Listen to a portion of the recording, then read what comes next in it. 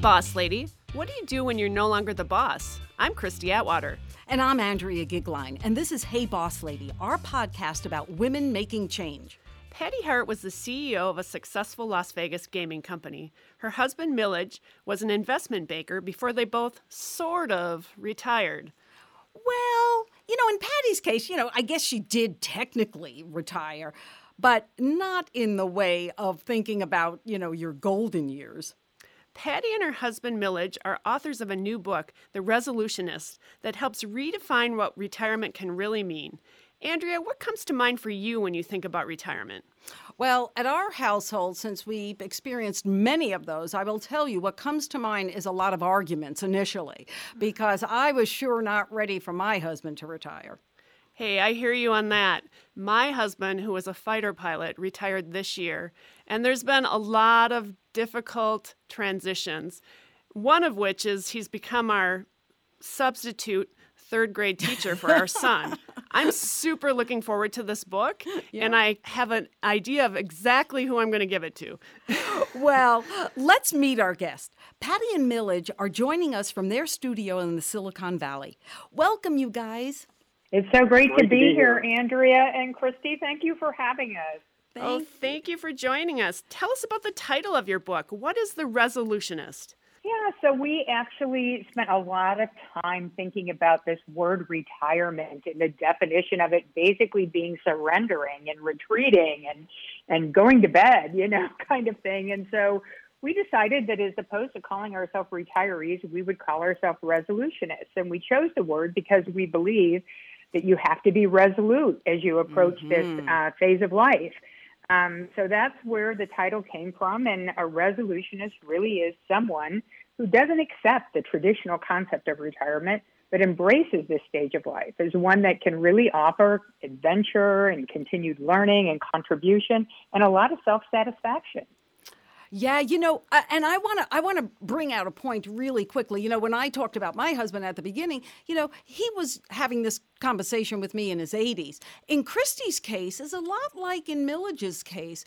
The retirement is closer to the 50s than the 80s. So, Millage, tell us, why don't you start telling us a little bit about the book and the 12 main points?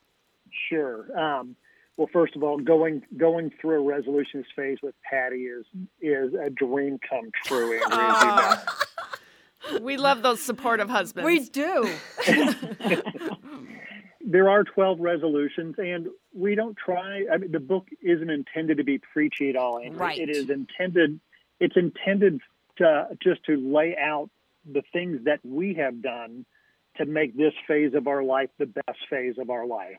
Yes. And some of them, like ripping off the Band-Aid, meaning create a dramatic change between your work life and your next phase, is just one of the things we went through. As you know, we moved to London for 2 years as a way to transition. Right. And so these are just the resolutions in this book are just the things that we have done. Yeah. And some people may use one or two of them. Some people may use all of them. But for us, these were the keys for us to make this phase better. Well, one of the things I want to bring out is, the concept of retirement in different phases of life, and how I will say that when a man retires in his 40s or 50s, the world is cheering that they're the world's greatest success. But a woman could work 10, 20, 30, 40 years at something, and she retires. And Patty, would you like to tell us how some looked upon your decision to move out of major corporate work? Yeah, it was really interesting. I think, for Millage and I to go through this together and to see how society accepted our decision so differently, right? For Millage, it was accepted as a badge of honor. Like, oh, you've been successful so young in your life that, this is great. This is a badge of honor. For me, it was almost as if I was giving up, is the way society kind of reviewed it. And I think to some degree, Andrea, it's a result of where we find ourselves with the women's movement, right? I mean, there's still so much more work to do with the women's movement that in a lot of cases, it was my female business associates that were the most bothered by the fact that I was deciding to step into this next phase of life, because we need good, strong women in leadership positions continuing to pull, in the right direction. So, but in my mind, I was so enthusiastic about handing the baton to the next generation and have been so inspired by this next generation of women that actually contributed to giving me the confidence I needed to move on. Yes. I just wanted to add one thing to what Patty said, because as we were living two separate lives, living in different cities, traveling a couple 100,000 miles a year, our goal was to retire early and spend time together and be able to, to really give back. And so It should be a badge of honor, whether it's male or female. Correct. So how did that work out for you? Because a lot of people are spending more time together than they ever have before because we're all sequestered to our houses. Talk to me, was that a transition or, was it always wedding bliss? Well, I will say it was not all wedding. Thank you for your honesty. Yeah, I think we still argue over who gets the home office today and, these kinds of things because, I was so used, not only did I have my own business environment, but for most of our married life before we retired, we lived in separate cities. Mm-hmm. And so I even had my own space when I went home at night. And so now I find myself in this great compromising life, every day compromising on who's going to be where and who's bumping into what and who's taking which car and all these kinds of things. And it is an enormous adjustment. One that I think we welcome, though. We really welcome saying, okay, I really need to adjust my own personal self to be one of a couple as opposed to I've been on my own as an independent person running around for most of my life. So it's been really refreshing for me to now actually have a true partner for the first time in my life. Yes. And I will tell you, when I observed that you had your office with both of you, it did bring back flashbacks, and not good ones, when Richard and I had officed together at one point. And I knew I now needed a wall between us at a minimum. You can love someone deeply. Millage, you've got to defend yourself here. But it is one of those things that you don't realize it until you're in the process of how you think and how you work. So how has that worked for you, Millage? Well, I actually see it differently. I think it's been absolutely amazing to be able to spend more time together. That's awesome. And really the adjustment was me just coming to grips with the fact that I had to do what she told me to do. She wanted me to leave the office and drive whatever car. So that was really the adjustment, was me thinking that I had free will and then realizing I just needed to get along. Yeah. Do take us to some of your, to some of the techniques that you list out, because I know that when I read through them, they were very, very reminiscent of the guidelines that I use in my work in positive psychology on how to transition. So take us into those. You rip off the Band-Aid. Yeah, I really want to hear about the rip off the Band-Aid because the moving to London for 2 years, my husband talks about that. He moved all the time, and now we've been in our house for 10 years, and he's a little agitated and ripping off the Band-Aid for us might be staying in one place, or it could be, going off into the world. But I want to hear how you guys did that. Yeah, so why don't I take that one, Millage? And I think, sure, everyone's rip off the Band-Aid is different, right? But one of the things we found, we interviewed a lot of people as we were putting our book together. And one of the things we found is that people would make the decision to leave full-time work, but they would stay so connected to it, whether it was going to lunch at the same places or reading the industry rags that they had been reading forever, or going to industry conferences and trade shows. And what you find that does is it makes you really miss the positive things that were part of your work life. Yeah. And you're staying in the gossip circles and you're doing all of this. And what we found is that the people who actually took the opportunity to rip the Band-Aid off, which to us is really just creating a dramatic change from your working life. Mm-hmm. And it can be moving to London, like we moved to London. We have a friend who ripped the Band-Aid off. She left the software industry and she's gone back to school to get her medical degree. That's a rip the Band-Aid off. She's spending her days around 25-year-olds, right, at 55 years old. Wow. So, you rip the Band-Aid off can be, I'm going to buy an RV and travel the United States. But it is about disconnecting in a way that forces you to create your new life as opposed to continuing to extend your old life. And we believe, and what we have found in our interviews, is it does contribute to your happiness at this stage. Yes. So talk to us about measuring.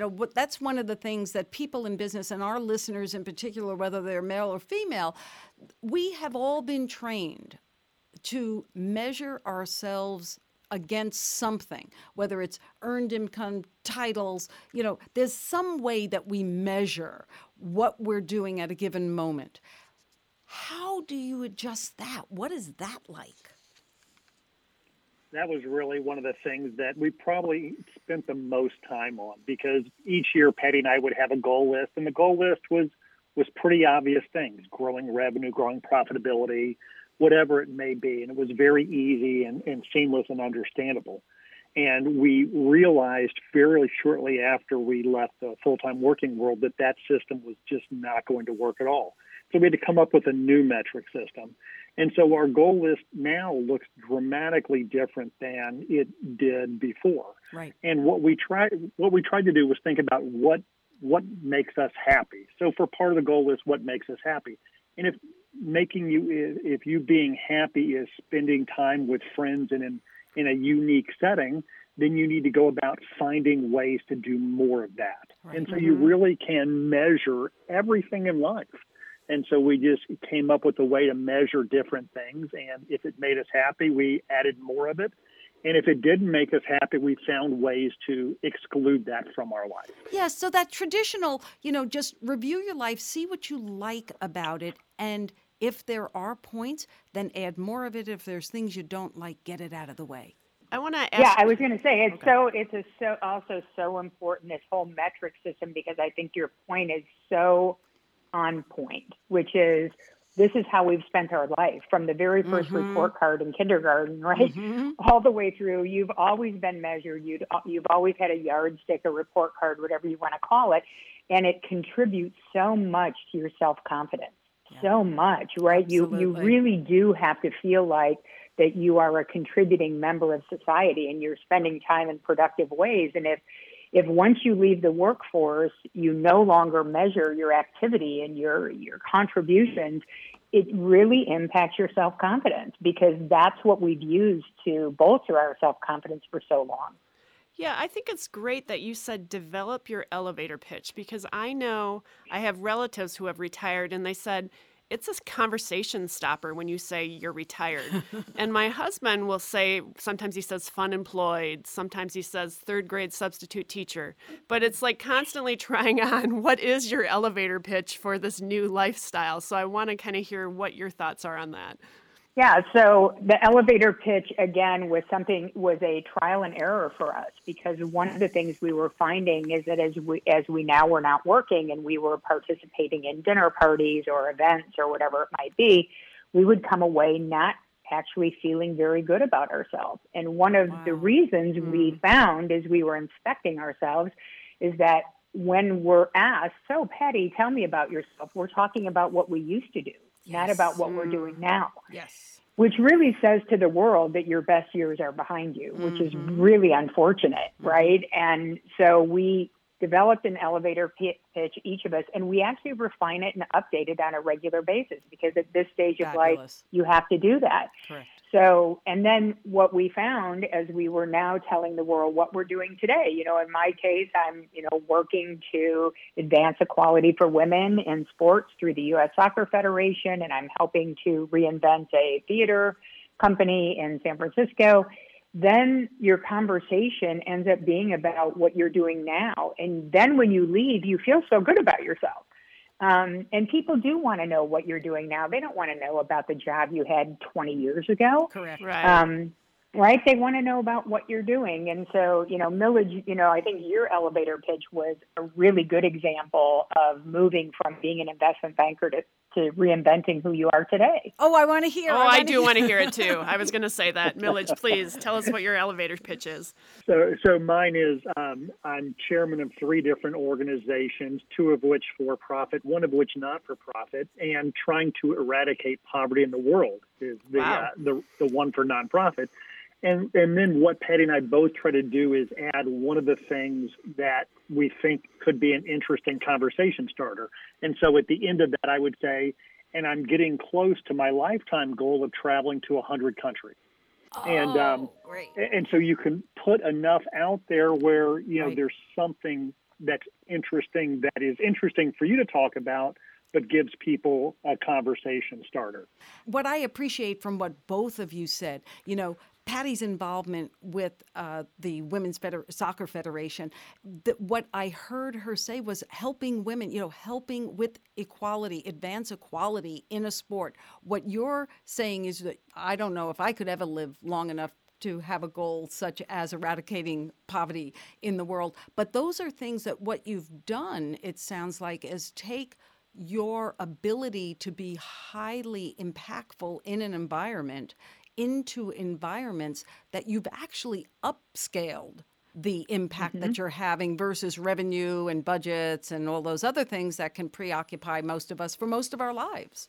Yeah, I think that's important. I think one of our resolutions is to leverage your success, and I think that gets exactly to the point you're speaking to, which is, you know, we use all of these, you know, skills and capabilities while we were working full time, and surprisingly, they can be applied to all sorts of situations in the world, whether you're, you know, working on equality for women, or you're working to eradicate poverty, or you're watching all the James Bond movies in chronological order, which was one of ours, you know, part of our elevator pitch at one time. And then the conversations that came about people talking about their favorite James Bond, and, oh my gosh, I went on my first date to The Spy Who Loves Me, you know, and you would have these conversations with people that were so fulfilling. Yes. Yeah, so I want to step back a little bit, because you guys are it sounds like you're in an awesome place right now, but what about the people who are just going through it or thinking about going through it? How did you go about finding your passions?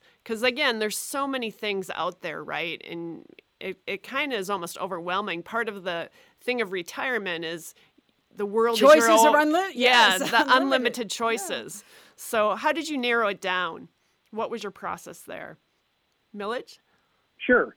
So for me, finding the not-for-profit Souls for Souls eradicating poverty, I found a place that the interests of the organization aligned with my interests, and I could find, and it was an organization where I knew I could go in and have an impact based on kind of the resources that I had, meaning the kind of using my resources before, which is relationships, knowledge of running a business, financial resources, and things like that.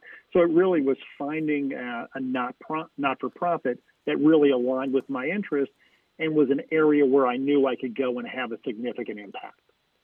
Got it.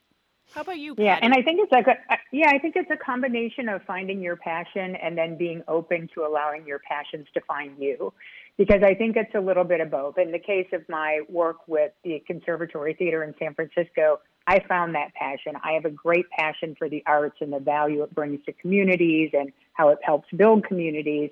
And so I was very purposeful. In the case of the soccer universe, it found me.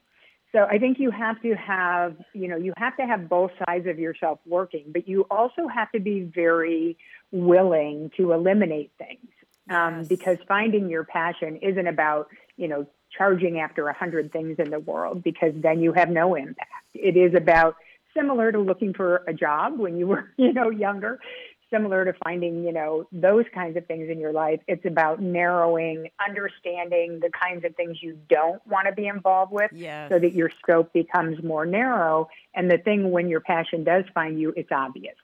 I know you use the word anti-retirement in your work, but for me, as a positive psychologist, when I'm looking at the list of things, leverage the success that you have. That's what we tell everyone to do, and rip off that Band-Aid. That thing about taking the chance. And then when I hear about your passions and how you narrowed that down, it seems that you just decided to find those places where your kindred spirits were in the same environment so that you could continually reinvigorate your life. Am I getting what your book is really centering on? You are getting what it's centering on. And while, the anti part of anti-retirement sounds negative, we think this is the best phase. And so really the resolutions are more positive, more uplifting. And how do you continue to learn and make yourself better? And I will tell you that what I'm noticing is that the phase that we're in that's been accelerated in 2020 is that the word retirement may become obsolete in the future because younger people, all of us have children, with Christy being really young and the kids, the child she has. But when you look at what the different decades are thinking about and how they want to work, there's almost not a point where they will think of physically stopping, but doing the 12 things or 10 things or however many things that you list out in your book are going to become the things that, if you guide your life this way, you actually have the ability to continually evolve no matter where you are. And that the Band-Aids are going to continue to get ripped off if you are that brave to do it. I think I just think it's so important, Andrea, what you said, because what these resolutions really are about managing through a transition in your life. And our transition happens to be moving to a post-career life. Correct. But one of the interesting things that we did is we started sheltering in place during the beginning of the COVID pandemic is we said, oh my gosh, this is so disruptive. Let's get out our resolutions and say, hey, will these resolutions help us transition into this sheltering in place model? And in fact, we find that many of them helped us, right? I mean, it's the same sort of thing, right? This was thrust upon us. But I think your point, which we talk about all the time, is it's that clear demarcation between working and not working is blurring and will continue to blur. Right. Yeah, I think your book is great timing because you could actually take this book and apply it to any situation, particularly the pandemic that we're all facing right now. But I also love that you guys did this book together. So can you tell us, after a tough year for everyone, what gives you both hope for today and the future? I think one thing that gives me hope, and then Patty, you can build on that. One thing that gives me hope is how people are using technology to continue to reach out and touch those that they love and to touch those that they need. And so I love the fact that while COVID has been terrible, it has helped people build relationships in many different ways that'll be even more important in the future. Yeah. Thank you. Yeah, and I think one of the things that really gives me hope, a lot of things give me hope actually, because I'm a hopeful person, but one of the things is to watch how our society has gone through a reprioritization of our values and what's really important. And, I think sometimes the universe sends us things like the pandemic as a wake-up sign, right? A wake-up signal that says, hey, look, it is time to reprioritize your life. And I've been so inspired by the creativity. Oh my gosh, the creativity that I've seen come out during the pandemic is some of the best I've seen generally in the world, right? Yes. Whether it's, the creative problem solving, the creative ways to stay in contact, the creative ways to continue to learn and grow. I mean, because we've been doing things the same way for a long time. So now the universe has said, hey, get creative, find other ways to do things. And people have risen to the challenge. So that, to me, is just a great sign of hope. Well, guys, I want to thank both you for joining us today, talking about your book, The Resolutionists. We look forward to its release in January. And I know that the 12 points will be carried with me for a very long time. I'm Andrea Gigline. And I'm Christy Atwater. And this is Hey Boss Lady.